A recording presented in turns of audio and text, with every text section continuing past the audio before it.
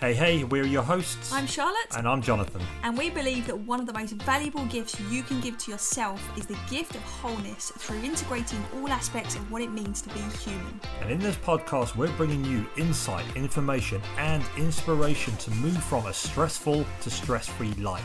Your journey to becoming even healthier and happier starts right now. Welcome to Wellness Theory, the podcast.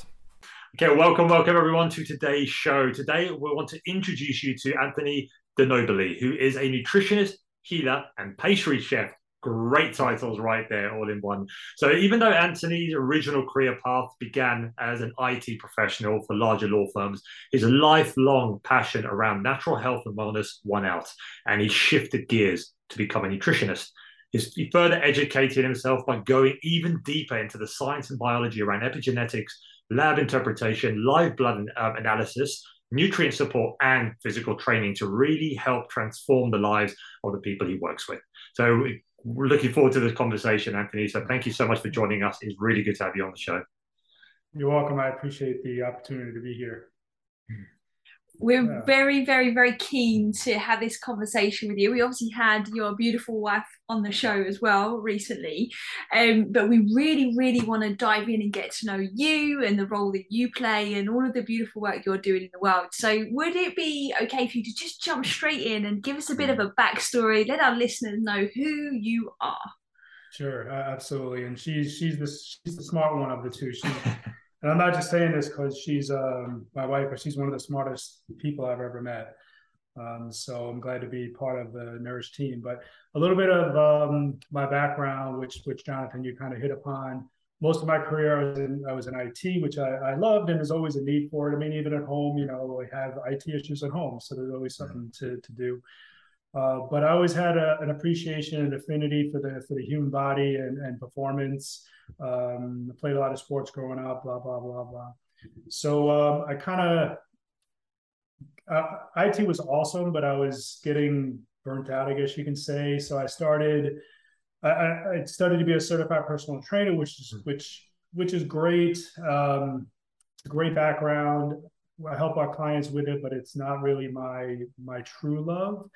I like working more on the nutrition side and some of the things you mentioned before with the physiology, the biochemistry. Lab interpretation is super amazing. It's really an art to understand how to do that. So in short, I went from IT to gym ownership, which was a huge investment in resources, time. And I took on a partner at that time who had a lot of experience because I didn't have an experience with the management stuff of it. Long story short, it didn't really work out. So sold off the gym and started working with Nourish. And at the time, also went back to school to become a holistic nutritionist and then sat for the boards and board certified holistic nutritionist and started working with Kirsten. She started Nourish. She started Nourish all by herself. First, she was in the restaurant business and then started seeing clients and then just evolved into wellness. So I came on board and started working with clients for, just basic nutrition and supplementation and nothing near what I do now with the lab interpretation. I really didn't understand too much about the emotional, energetic, epigenetic, even quantum mechanics side of things. And I'm still, we still have a lot to learn, but that I understand plays an enormous role in, overall health and physiology and everything. So as you mentioned, I went back to school, started getting a lot more education on the labs and identifying patterns that mean things, which is really neat. And I just love meeting with our clients and I love to educating them on what everything means because we love our clients. We don't want to work with them for the rest of our lives. So I like to teach them, at least in the future, if they get some blood work done, at least be able to get an idea of what's going on. Does that make sense? Yeah, totally. Absolutely. Yeah, definitely. Great work. And there's so many different ways we can go with this conversation right now, I think. Absolutely. I think the first thing I'd like to kind of touch on is, I think just to let people know what is a holistic nutritionist. Because I think the word nutritionist obviously is thrown around a lot. It's everywhere. Everyone's a nutritionist, but why holistic nutrition? Yeah, really, really good question. And you're 100% right. A lot of these terms are used very loosely or interchangeably, but the word holistic by definition means whole. So what we do is we look at the body as a whole. So in other words, if someone and I didn't hit upon this, but we can come back around to this. If someone has an autoimmune disease, let's say called Hashimoto's, right? So it's autoimmune of the thyroid. Eventually, they work their way and they end up seeing an endocrinologist, because the endocrinologist is the doctor of all the glands. But what the endocrinologist does is they look at just the body as glands. They don't look at the whole body. You go to a cardiologist, they look at you as the heart. You go to a nephrologist, they look at you as kidneys. So they look at the human being as individual parts rather than the whole body. So holistic nutrition factors in the entire body because it's all connected. Nice. And what is what's the biggest benefit of that? I mean, I think, I would like to think that's an obvious answer, but I'd really love to kind of hear it from your perspective. I appreciate it. I'd love to hear your answer too. But the benefit is, if you look at and no disrespect to the medical community, doctors, they have a lot of education. They understand the body and physiology and biochemistry. They spend a lot of time in school, but what they're taught is to look at the body as a machine, not as a living, breathing, moving organism. Look at the body as a machine. And if something is wrong with the thyroid, let's take that out. If something's wrong with the gallbladder, let's just remove the problem, and not really look at root causes, like what's causing the problem, and attack that. It's more addressing symptoms with pharmaceuticals usually, and very rarely, if ever, anything emotionally. Yeah. And I love that way of thinking and comparing it to really the medical world, because that is the experience we've had personally as well, isn't it? It's the experience a lot of our clients come to us with as well, and it's just not hitting the mark. And it is important to have specialists. It really is important to have specialists, but it's essential that we start looking at what is going on at the root of a lot of these problems that are coming up and that people are facing, and remembering that we, like you've said, is like we are whole beings. Everything is connected. Like we can't fix something over here on our right and think that it has nothing to do with what's happening over here on our left and everything in between. Exactly. Like it just makes zero sense when we look at the world, when we look at nature. Perhaps let's not go too far into the energy realm just yet, but everything's related. And I think the more we can drive that home, the more perhaps people can start to see themselves as a whole being. And I think that's where a lot of healing really starts to happen, because we stop rejecting parts of ourselves. Agreed. And what I'm seeing, at least here, we have clients all over the world, but the majority of our clients are within the States, is over the years I'm seeing more and more people are more open to holistic healing, and understanding that the really what the medical community, and as you mentioned, there's a need for it, and there is a need for medication, don't get me wrong, but they're more open to holistic, and they want to do things more naturally. Where here in the States, where conventional medicine excels is traumas. If God forbid you get in a car accident or you cut off a finger, I mean, we're the best at that. But for healing, not so much. Yeah, absolutely. And I think we take that same holistic approach when it comes to stress. Really, that's our big thing. Is right. We want to focus on stress from mental, emotional, physical, and obviously energetic point of view, because we are whole. We are energetic beings. We are connected by energy.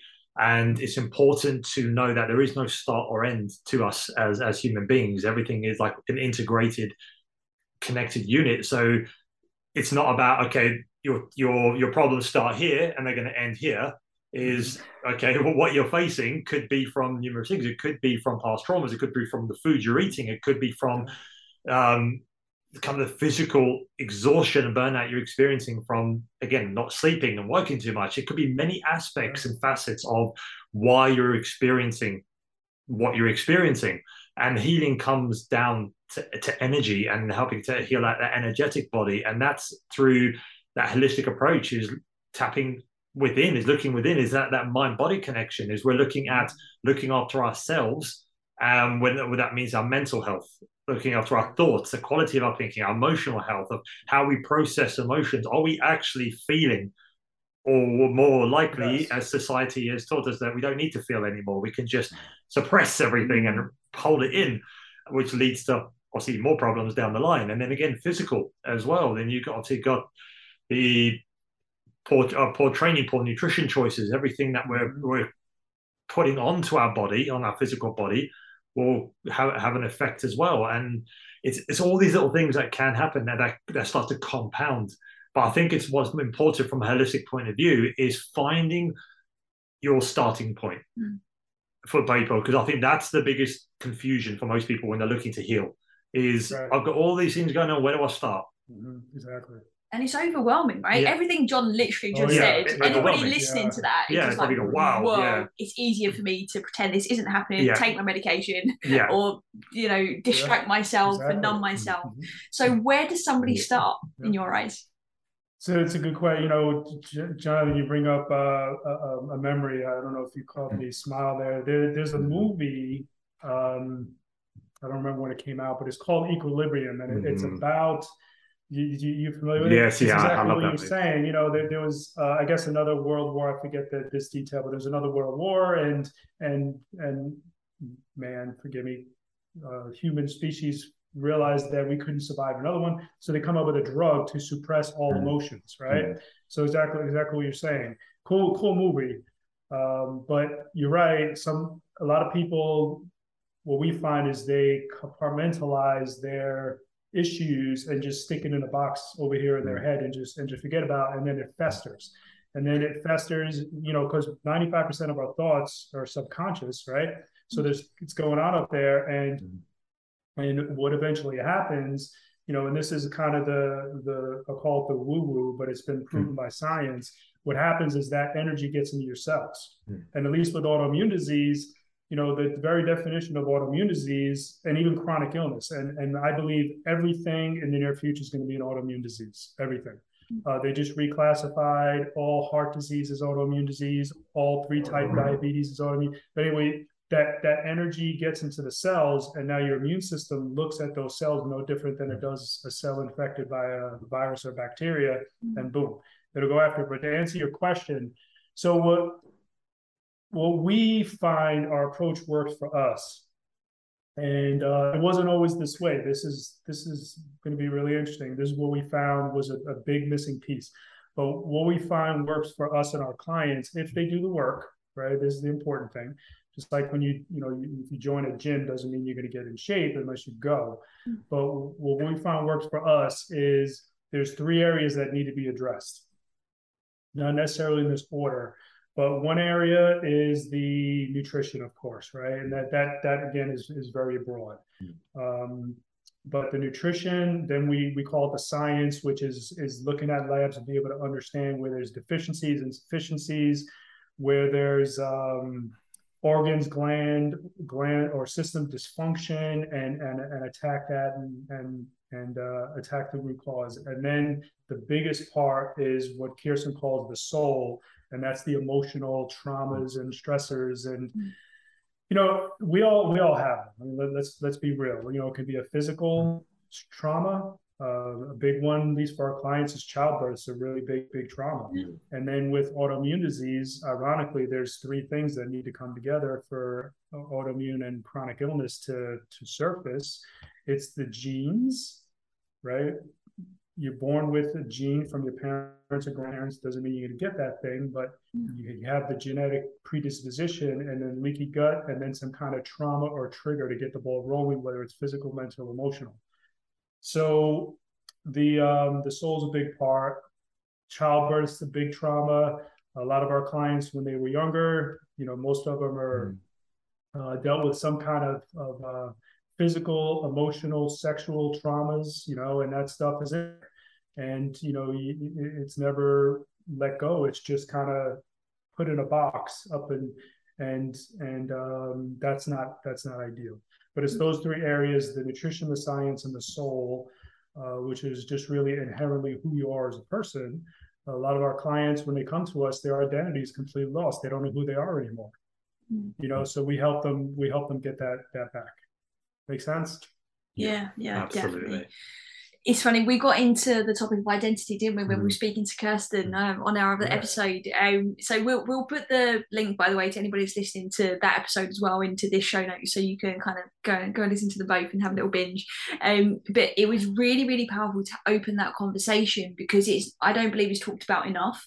And I think that adding that soul element and really exploring the energy in relation to the body is powerful, and I think a very untapped area when it comes to working with someone, which is surprising given how many holistic coaches, therapists, nutritionists, healers there are out there. So could you shed a little bit more light on how the energy is affecting the body, and then the role that plays in the results that you're seeing with clients?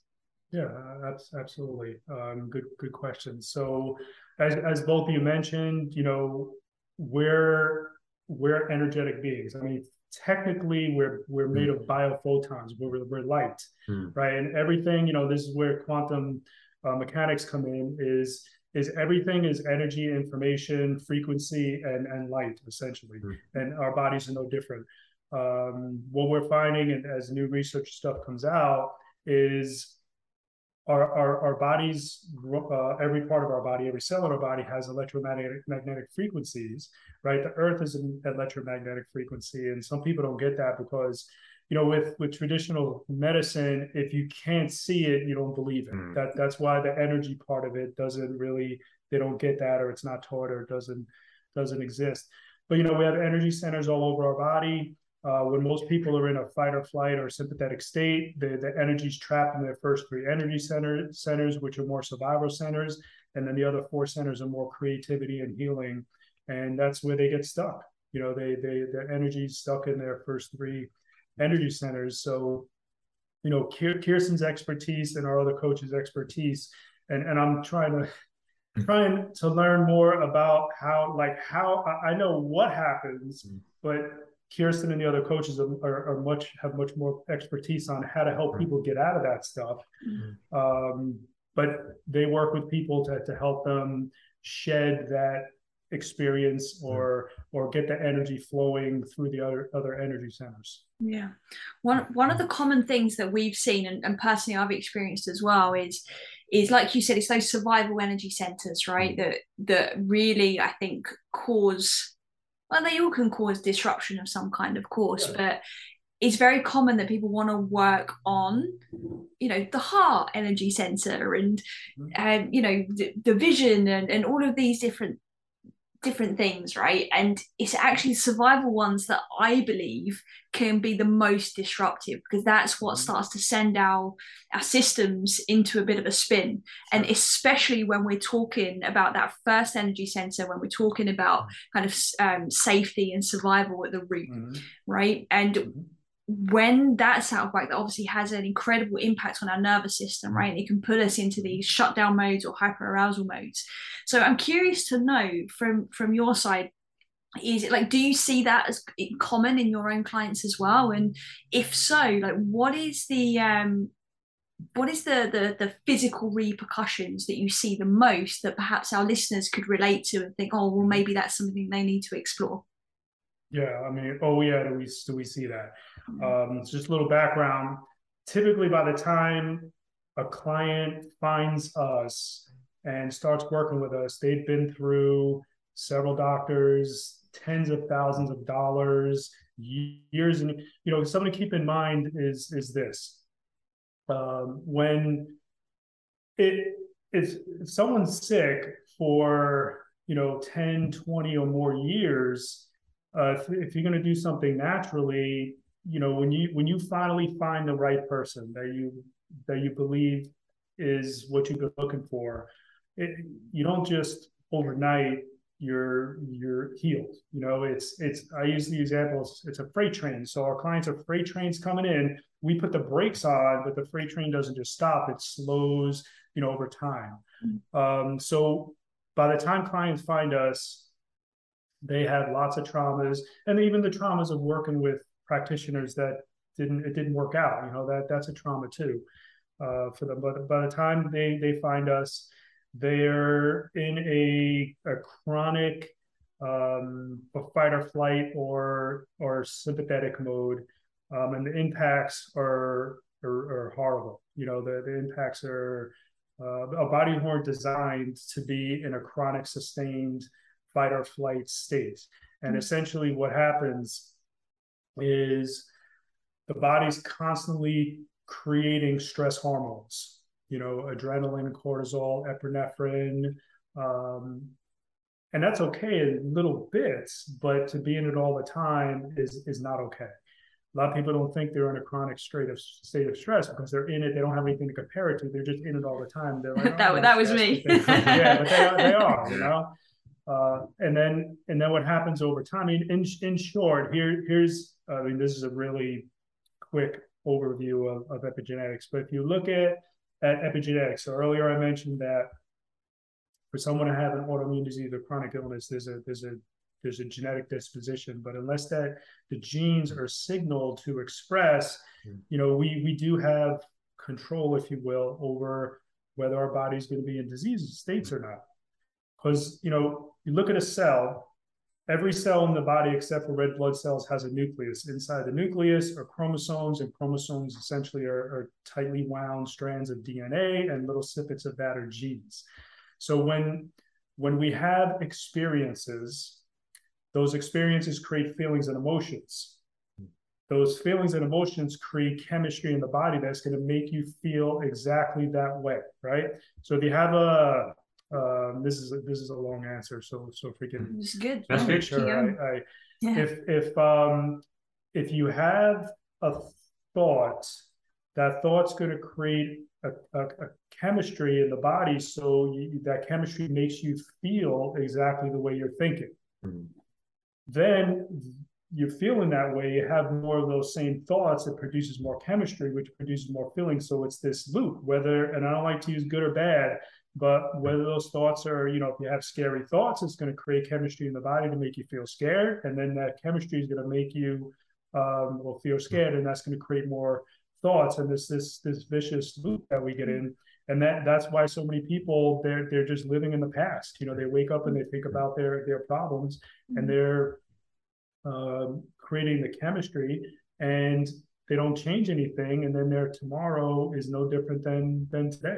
You know, and their body doesn't heal, and they don't see any changes. So a lot of it is, a huge percentage of it is what we're thinking, or a perception of what's going on.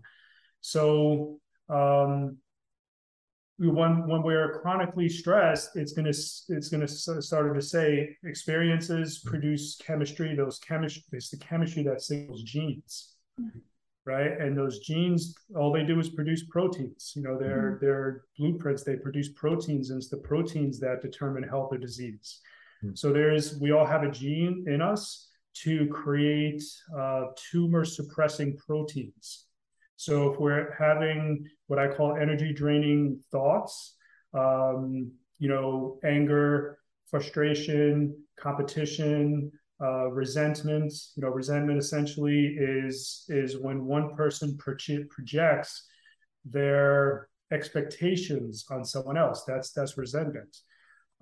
Judgment is when someone projects their values on someone else. That's that judgment. So when we have these energy draining thoughts and feelings, it's going to produce corresponding chemistry and signal genes, you know, genes we probably don't want to be signaled, that are going to essentially give us disease. You know, I'm sure you've heard this, two identical twins, same exact genes, right? Based on their environment and their lifestyle and their choices and some of the things, Jonathan, you mentioned earlier in this call, one of them turns out to be sick, the other one is very successful. Why is that? Because it's their decisions and environment and nutrition, and that's what really determines health. So, you know, the point is, where even if you have a genetic disposition, doesn't mean you're a victim. you do have control over whether genes express or not. And essentially being in a chronic, sustained level of fight or flight, or sympathetic is the technical term for it, it's most likely going to express conditions you don't want to happen. Yeah, it's so interesting, isn't it? How stress lives inside our body. That's where it doesn't necessarily, it's not necessarily born there. I mean, it can be, obviously, when we look at things like traumas and, you know, certain defects, but the reality is, it's like we do have control. Like we have some control. And I think it's just so important, perhaps, to pay attention to this stuff before we get sick, right? This is one of the reasons why we do this podcast and why we do what we do, right? It's because we want to really be more proactive than reactive. But it's a tricky one, isn't it? It is. And I think it's so important for people to start to realize, like, exactly what you said is, like, even if you have a genetic predisposition, I've heard it so many times, it runs in my family. I said, okay, just because it runs in your family doesn't mean it's going to happen to you. But because your perception of what you've seen for your whole life has been, oh, everyone in my family's got it, which means I'm going to get it, whatever that is, and you get it and go, see, it's a genetic thing. But it's not. But again, you have that influence to shut those genes off and switch on those genes for healing, and those cells for healing. And I think that's what people need to really start to grasp is you are the alchemist of your life. You have that inner pharmacy within yourself to heal yourself. You can create or heal disease within your system. Exactly. But it comes to that fact of the people you surround yourself with, your environment, the thoughts you think, the feelings, your emotions you tap into and you allow in, and the energy you allow into your field as well, and what you put into your body. All these things have an effect on if you're putting your inner environment in the right place to be able to heal itself. And I think that's so important, because I hear it so many times from clients, from people who've spoken to for many of the last couple of decades is, oh, I'm eating so healthy, I'm training hard, but I feel like crap. My body hurts. I'm not sleeping well, but I'm eating healthy and I'm training regularly. Like what's going on? And I think that's the biggest thing is people need to stop putting. We need to stop putting nutrition and exercise only as the main thing, as a pedestal, and start to realize it's part of it, but it's part of a bigger picture. Exactly. And one thing I'd love you to kind of tap into as well, in your experience, especially as a holistic nutritionist, is when people do eat healthy, or what they think is healthy, they're eating lots of vegetables, they're eating organic, fresh foods and meats, but they feel like crap. They still feel they feel like their energy's low. They can't sleep properly, but they've been eating healthy, quote unquote, healthy for ages. What would you say to that person who comes to you saying, I'm doing everything I'm supposed to do, but nothing's working? Yeah. It's you kind of. I like that shirt, by the way, Jeremy. Thank you. Is that supposed to be your lungs, or is it just energy? It's the brain. Oh yeah, that's very cool. It's a nice colorful picture of the brain. So yeah, I mean, 100%. Earlier, I said when we first started working with clients, the emotion was very small, even if at all, a part that we addressed. And then, Kirsten just had such a natural knack for it, and that's really the area that she moved to. And when we work with clients, I'll be straight with you. We have them, before we even agree to work with them, they need to be willing to do some things. They need to be willing to do the work. They need to be coachable. We want to make sure that it's the right fit, because we know that working on the emotional side of things is huge. I frankly, I'd rather someone do a decent job on the diet and exercise and a great job on the emotional stuff. We see, I mean, if you go to a website, you watch any of our client interviews or client testimonials, they all did the emotional work. Now, I'm not saying the thing I mentioned before, like being angry and having those kind of what I call energy draining reactions is necessarily, you don't want to ever have that. I mean, it's part of the human experience. It's just, we don't want to live there. We just want to be aware that we're triggered by this thing and get past it. and get our body to spend, like we were designed, more time in parasympathetic or rest and digest, where things heal. Because you're right, even if you're eating right and you're exercising, but up here is all wrong, you're not really going to get the results you're looking for. Definitely. And I like what you said earlier about you don't like using the term good or bad, because we don't we never use that, because there's no such thing of good or bad. It's basically what serves you, what doesn't, what's resourceful, and what isn't. And I think that is so key here. Is there is not like emotions are not good or bad inherently. Like, and it's just anger is not a bad emotion. Joy is not a good emotion. It's just it just vibrates on a different energetic frequency, and just makes you feel differently, which has a different chemical reaction in the body. So I think if we can start to understand that whatever you're feeling is okay, but like you said, not living there, not letting it become chronic. Like for me, anger was my chronic emotion. It was for over a decade. I lived in anger, to the point where I developed chronic pain. I developed so many problems in my body. Every joint in my body was hurting. I destroyed every joint. Chronic pain in my back, and anger was a huge one that kept compounding that stress and keeping me in that sympathetic response all the time. And it kept creating that chemical response. And it wasn't until I started to connect with that, obviously deal with those emotions, process those emotions, and connect with that mind body, connect with my breath more to calm down on my nervous system, when things started to shift and change, when that anger started to release, and I started to feel all that pain and that tension start to dissipate. And it was, again, it was all about dealing with the emotions first, is going back and dealing and processing all those suppressed and repressed emotions I've been holding on to that I didn't realize were there for 10, 20, 30 plus years. And I think that's what we do as well. Then the same as what you do, like you said, is deal with the emotions, process them, complete that cycle that you started so many years ago, to let it all go. I think something that I think is important for our listeners to hear there is we all live in an emotional home, right? We all have a dominant emotional state.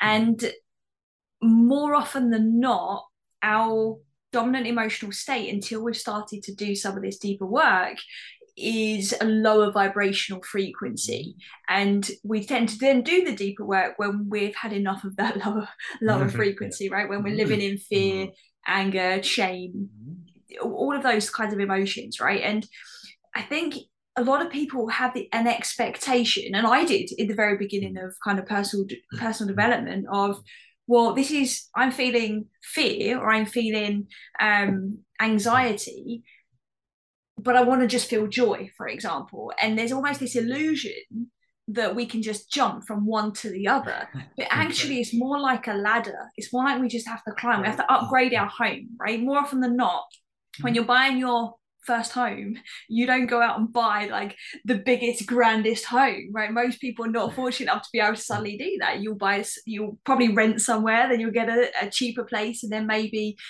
start to upgrade that home. But we need to take that same approach when it comes to our emotions, right? Because like you've said beautifully, is that essentially our cells are modeling the input that we're bringing in. And if you imagine your cells like children modeling what they're being exposed to, well, actually, would you really treat that child like that? Would you really expose your children or any child to those kind of environments and situations in emotional homes? I highly doubt it when we really get to the bottom of it. But I think we can relate to how a child might react in those situations easier than what we can our own cells in our body, just because it's the way that we're conditioned, right? So exactly. I would love to know if there's anything you'd add to that little analogy that I just randomly created. Yeah, that was great. You actually sparked a thought. So when we have emotions like anger and frustration and fear and anxiety, 100% bodies vibrate at a lower frequency, and then that makes us more matter than energy, because anything matter vibrates at a very low frequency, and then healing takes a real long time. But when we have those opposite thoughts, if you will, when we feel love and gratitude's my favorite, because what's interesting about gratitude is usually gratitude is felt after something is accomplished or achieved. So we can actually live in gratitude before the accomplishment, and our body is going to create corresponding chemistry, right? If we feel gratitude and we feel love, our body's going to create the corresponding chemistry and signaling the genes that we want to be expressed. But when we have thoughts of gratitude and love and joy and inspiration, then we vibrate at a much higher frequency, and then we become more energy than matter. And that's where healing really happens. But, you know, it does go back to what we hit upon before with our energy centers. Most people, their energy stuck in their survival energy centers. And it's not, you know, it's stuck there. Yeah, well, one of the emotions that I'd add to the awesomeness that you just shared there is compassion. If we're stuck in those survival states, I think the easy, well, not easy, because it's often like learning a whole new language when we're learning compassion for the first time, if we're in those survival states. But it's definitely, I think, one of the most important emotions to learn to cultivate, and especially when we're in those survival states, because compassion breeds safety. Right. And if our body feels safe, immediately we create an environment that can actually sustain healing in the first place, can't it? Yeah, well, actually, with feelings like that, we're signaling the genes ahead of the environment, right? So we're not waiting for like an experience in our outer reality to happen to create, you know, emotions and feelings. We're creating that experience ahead, because the body doesn't care if it's a thought or if it's something that actually happens. It doesn't care. And the same thing with stress as well. We can think ourselves into this whole chemical cascade of stress hormones. It doesn't have to be getting chased by the bear, the, you know, whatever example you use, the lion, the saber-toothed tiger. It's thought alone that can trigger that same chemical response. But you're absolutely right. There are ways, proper English, to trigger the, you know, our internal chemistry without waiting for an actual experience to happen. Yeah. There's a question. I want to keep the next question on the subject of energy, but now I want to bring the food into this as well. And the reason why is because it's something that's I realized, well, during my kind of decade of being angry and training crazy and eating crazy. We dubbed those the Hulk years. The Hulk years, yeah, that was my nickname. But I realized I was under that belief system, whereas obviously like fresh fruit and vegetables are good for you. That's what makes you feel good, and burgers and pizzas and all that make you feel crap. And then every time I eat anything, I'd feel that. And I think, okay, the food's affecting me. But then I started to come across other kind of research kind of trying to challenge that thought process, where it doesn't matter what you eat, it depends on the energetic vibration you're living in.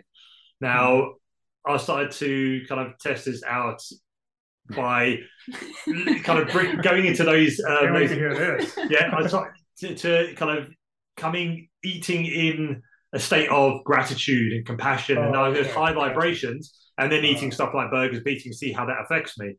And then vice versa, of like eating so-called quote unquote healthy food, but from a lower vibration. Gotcha. And I did find, for me, I found that effect is if I was eating so-called unhealthy food from a high vibration, I didn't feel that same digestive stress I used to feel, and vice versa. If I was eating so-called healthy food under a more lower vibration thing, I'll start to experience more digestive stress. So I'd love to get your opinion on that connection between energy and the types of food you put into your body as well. That's so cool, man. I can't stop laughing because I love when we do like experiments on ourselves. That's so basically our life. Yeah, we can share our results with people.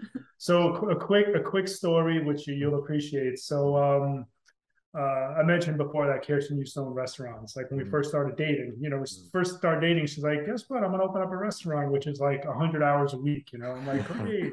But anyway, her chef, one Valentine's Day, you know, they would do special menus and stuff for certain holidays. So one Valentine's Day, he's in the kitchen making like a special whatever. Kirsten's in her office, and she hears him singing Luther Vandross. So she comes out and it's like, what's going on? And he's like, well, I'm putting love into the food, right? Because he's singing. So yeah, I totally can see why I had that result, Jonathan, because within reason, if you're eating good food, right?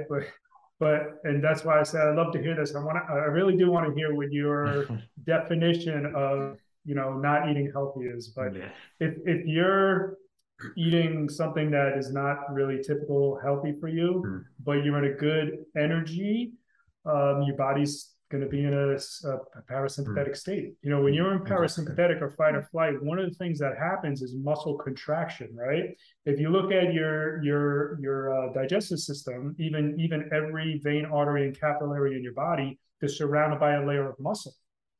So if you're in fight or flight, it's going to contract those muscles, and 100% makes sense that there could be digestive issues regardless how clean you're eating. And we absolutely have clients that way. Most of our clients, by the time they start working with us, they're not eating at McDonald's or Burger King or whatever. They have a clue with that, but they still have digestive issues because they're still living in fight or flight. So 100% makes sense. But tell me real quick what if you go off the rails, what that looks like for you. You don't really we don't anymore, but used to off the rails. Experiment. Yeah. So it's off the rails. Basically, would be like big pizza, be obviously desserts, a cake, ice cream, popcorn, crisps, chocolate, all that type of stuff. So that would be awesome. Because, like I say, obviously, I don't believe there is such a thing as healthy or unhealthy food. It's just basically you've got nutritious and you've got non-nutritious. So you've got food that's got nutrients in it and food that pretty much zero nutrients. But I was just interested when I started to come across this science. I thought, okay, that's an interesting concept, because then it brings into, again, not only your energy, but your perception of how you think about food. And then the funny thing is, when I started talking to this back to certain people, they go, so does that mean I can live off burger and pizza as long as I operate at a high frequency? And I said, well, you eat burger and pizza every day, see how long you can sustain that high level frequency for. So it's like you said, it's within certain, obviously, realms. Like if you're eating predominantly resourceful, nutritious food that works for you as an individual, then if you're eating pizza or burger or whatever every now and again, and you're operating from that level of space, your body's going to be able to use it and digest it. But if you're living in that state and you're eating nothing but non-nutritious, low-nutrient foods for a prolonged period of time, it's only going to be so long you're going to keep those levels of joy and excitement and compassion before you start going, oh my God, I feel like crap. It's like, I just want to curl into a ball and not move anymore. So I think it's definitely within reason, like you said, but also, again, you've got a common sense as well will dictate. Agreed. Even though, your body can use that food at a high energetic level, but still is going to have a physiological chemical effect over a period of time if you keep eating that at that same level of low nutrient based foods. I mean, it's I love this part.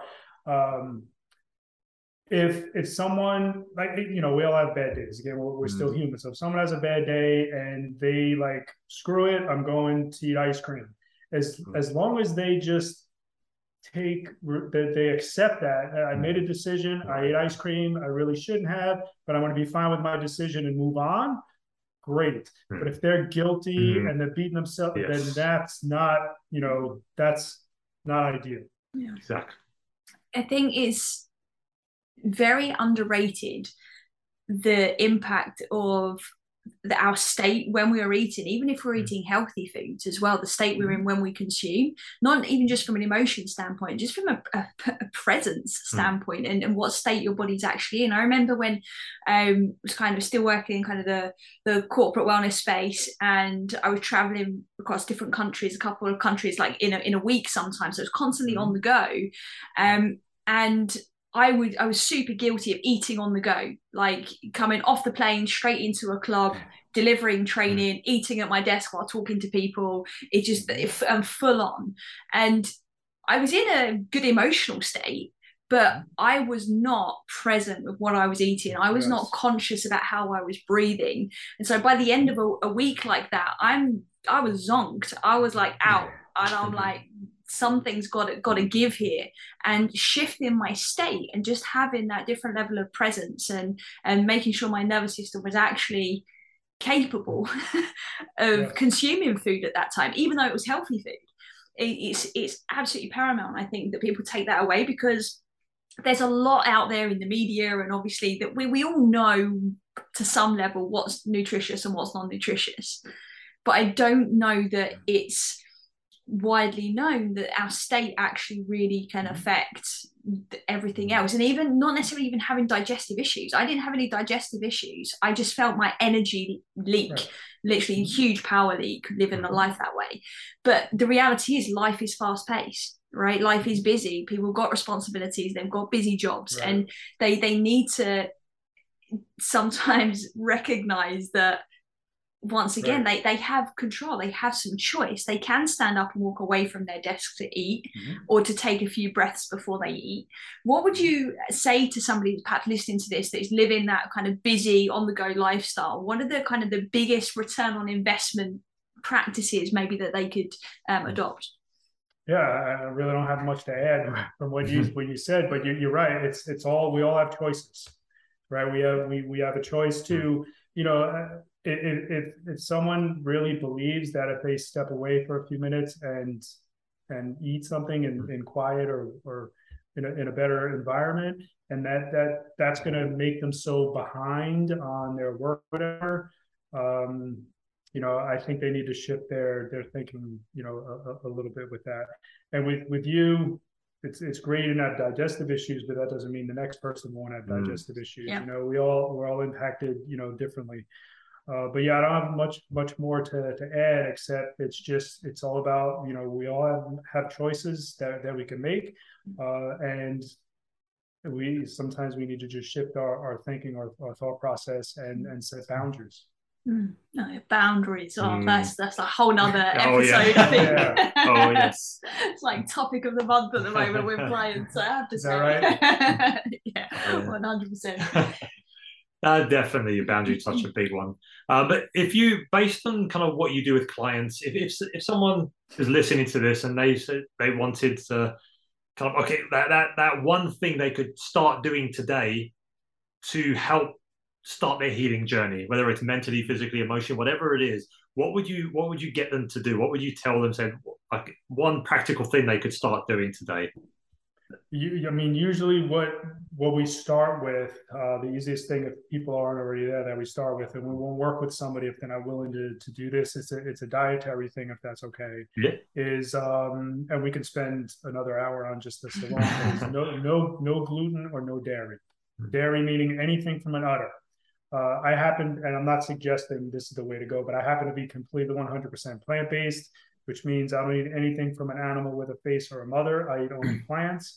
That works for some people, doesn't work for other people, because we're all, unique individuals. Kirsten, on the other hand, she's all about the meat, but she does eat lots of plants as well. But Kirsten, because, and I didn't even touch upon this, the reason that we both went this direction is she had 2 autoimmune diseases.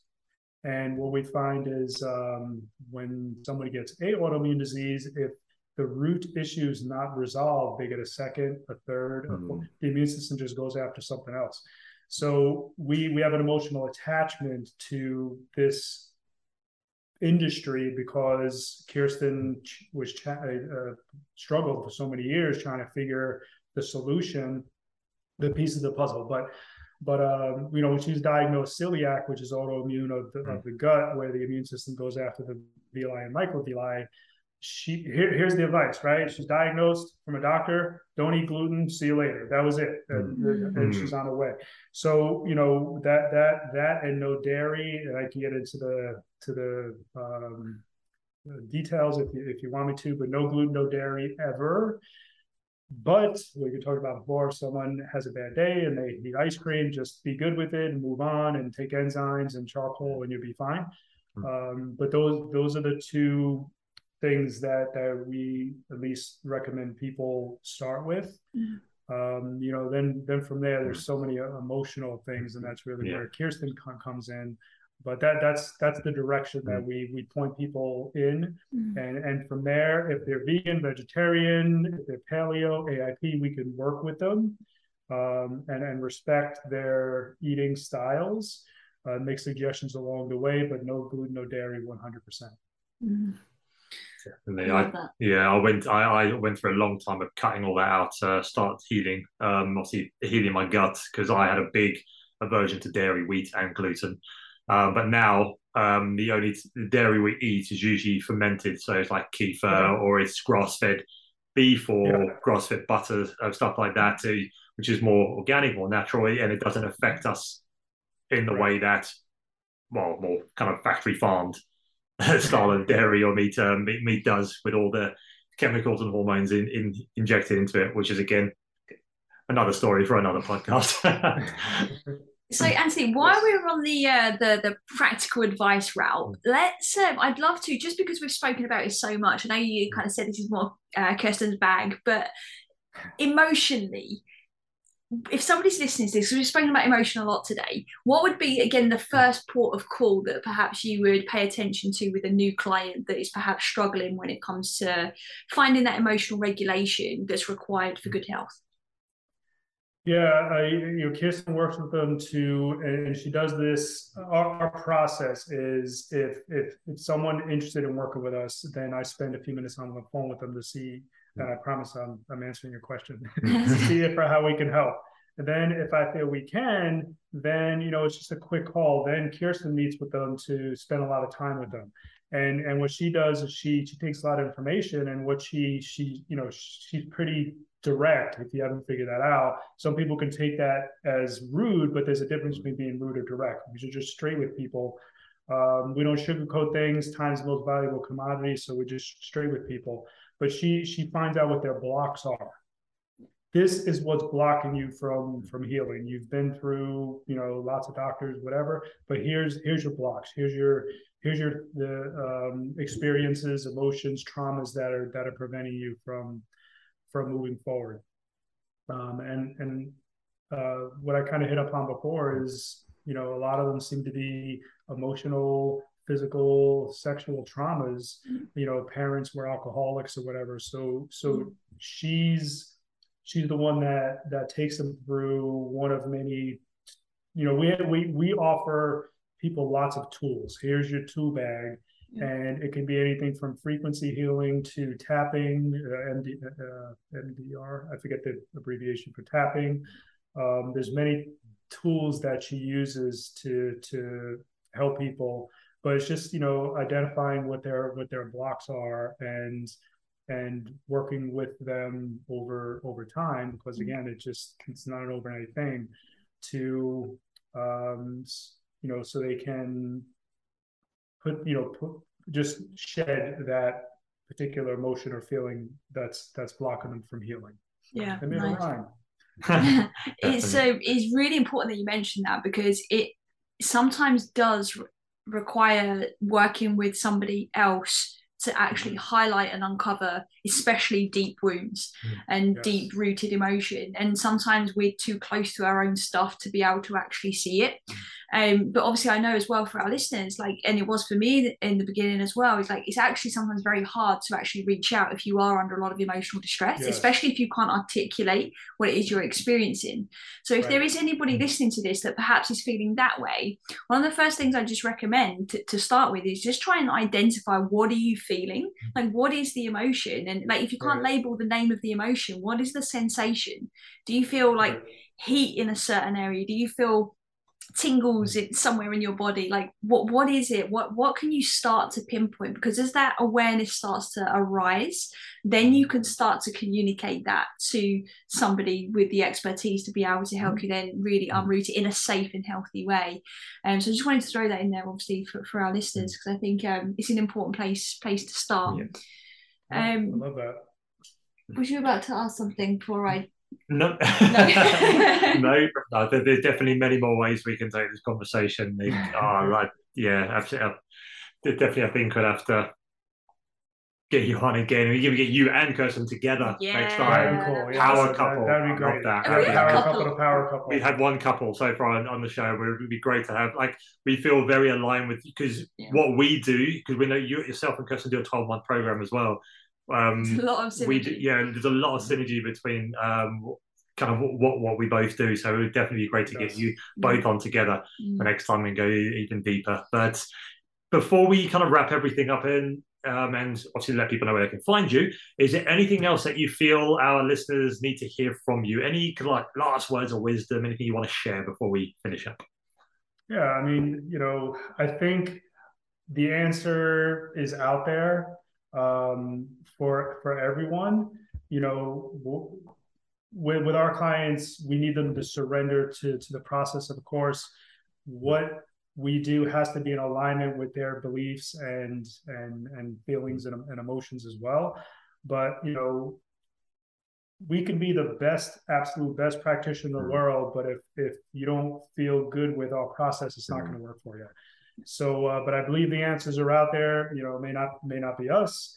And if you do connect with someone that you feel good alignment with, then just surrender to the process. Surrender. That's another big topic, isn't it? Oh. Right, Anthony, thank you so much for your time and your expertise today. No doubt our listeners will love this conversation. We have, and we always learn from these conversations as well. We're so grateful to be able to connect with people like yourself, people like Kirsten as well, and to hear all the good work that you're doing in the world and the lives that you're changing as a result of it. So thank you so much. Sure. Where can our listeners find you? Sure, I appreciate all that. You can go to our website. It's Nourish123, the numbers, nourish123.com. And there's lots of information. I mentioned before, there's lots of client interviews. Check it out. We just redid our website. It came out phenomenal. And I appreciate the opportunity. You're like us, just the other side of the world, and it would be really awesome to have the four of us in the near future on a show.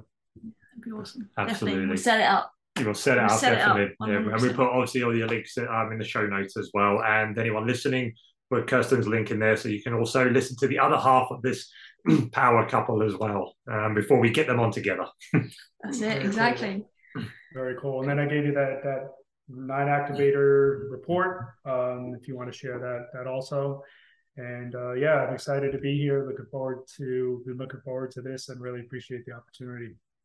Amazing. Excellent. Thank you so much. It's been great to have you on. It's been great speaking with you, and I really loved today's conversation, so thank you so much. Yeah, my pleasure. If you enjoyed this episode and you haven't done so already, hit that subscribe button so you never miss an episode. Then share it with a friend who you think might benefit. Spread the word. That's how we're going to impact the world, by helping each other. We appreciate you so much, and as always, unconditional love and wellness to you.